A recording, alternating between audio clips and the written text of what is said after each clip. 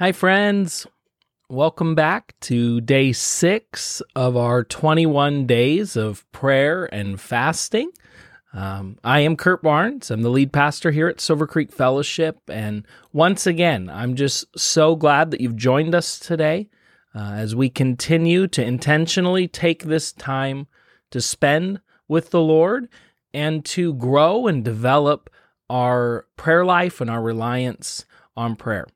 Now today, once again, I just have a simple thought for you today, and that comes actually out of Philippians chapter 4, verses 6 through 7. And what I'd like to do is just read it, and as I go through it, I'll stop a few times, we'll talk about the implications, and then we'll pray. So Philippians 4, 6 through 7, Paul says this: "Don't worry about anything." Now, how many of you would say that that is a challenge? There's so much happening in our life. There's so much happening in our world. There's so much happening in our families. We care so deeply about the people we love and our circumstances and situations that it's really easy for all of us to fall into this routine, this habit, this trap of worry.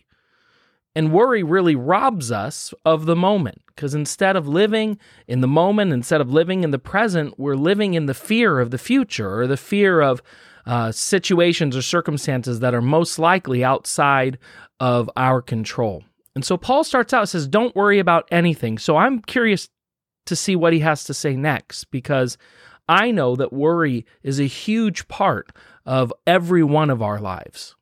And so next he says, instead, pray about everything.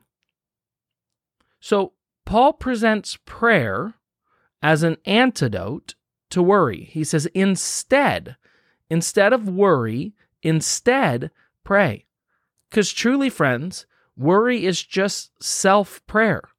When we're worrying, we are keeping all of this tension, all of this anxiety, all of these fears, and just letting them really run amok in our mind. And so in prayer, Paul tells us to pray about everything. Take your worries before the Lord. Don't keep them inside. Don't keep them to yourself.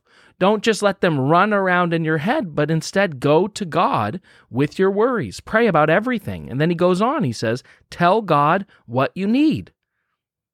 So tell God what you need, the thing that you're afraid of, the thing that's causing you stress, the thing that's causing you worry, the thing that's causing you to fear, take it to the Lord.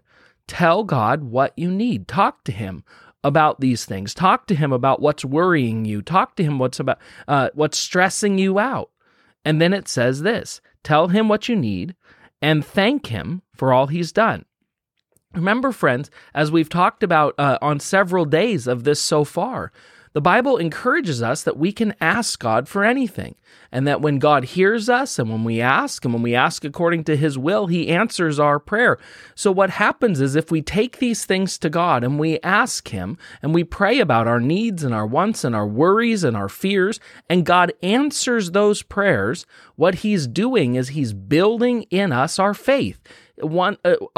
He's depositing in us his goodness in tangible ways that we can draw on over and over again all our life for the future. And he says so here's what will happen. If you pray about everything, if you take your worries to God and you pray about him and you see him answer your prayers and you thank him for those things that he's doing in your life, it says then you will experience God's peace, which exceeds anything we can understand. His peace will guard our hearts and our minds as we live in Christ Jesus. I think this is such a helpful passage for us to be reminded of today. We are invited to bring everything before the Lord in prayer. We're told that this is an antidote to our stress and our worries and our fears. And then, as a result of this, God will guard our hearts and our minds. This is how we protect ourselves against worry. This is how we protect ourselves from living in fear, by bringing everything to the Lord in prayer, by praying and seeing God answer our prayers and thanking God and making this our rhythm of life. Prayer, thankfulness, then God protects our minds and our hearts. Let's pray. Lord, we confess that we are a people who are prone to worry.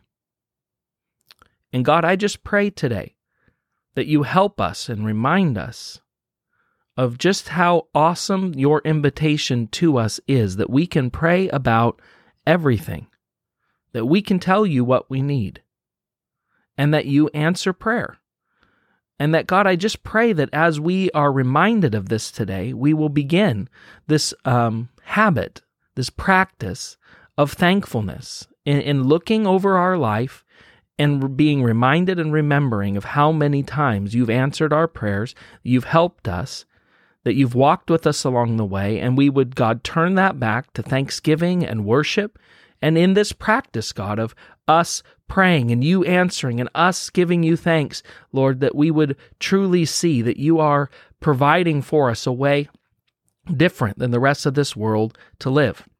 That we can live, God, not in fear and in worry, but in your goodness instead. We thank you in Jesus' name. Amen.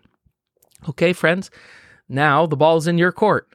Let's see today if you can put this into practice. What are you worried about today? I know I've got some things on my list. So instead, let's pray about everything. Let's give thanks, and let's believe that God will fulfill this promise in our life. We'll see you guys tomorrow.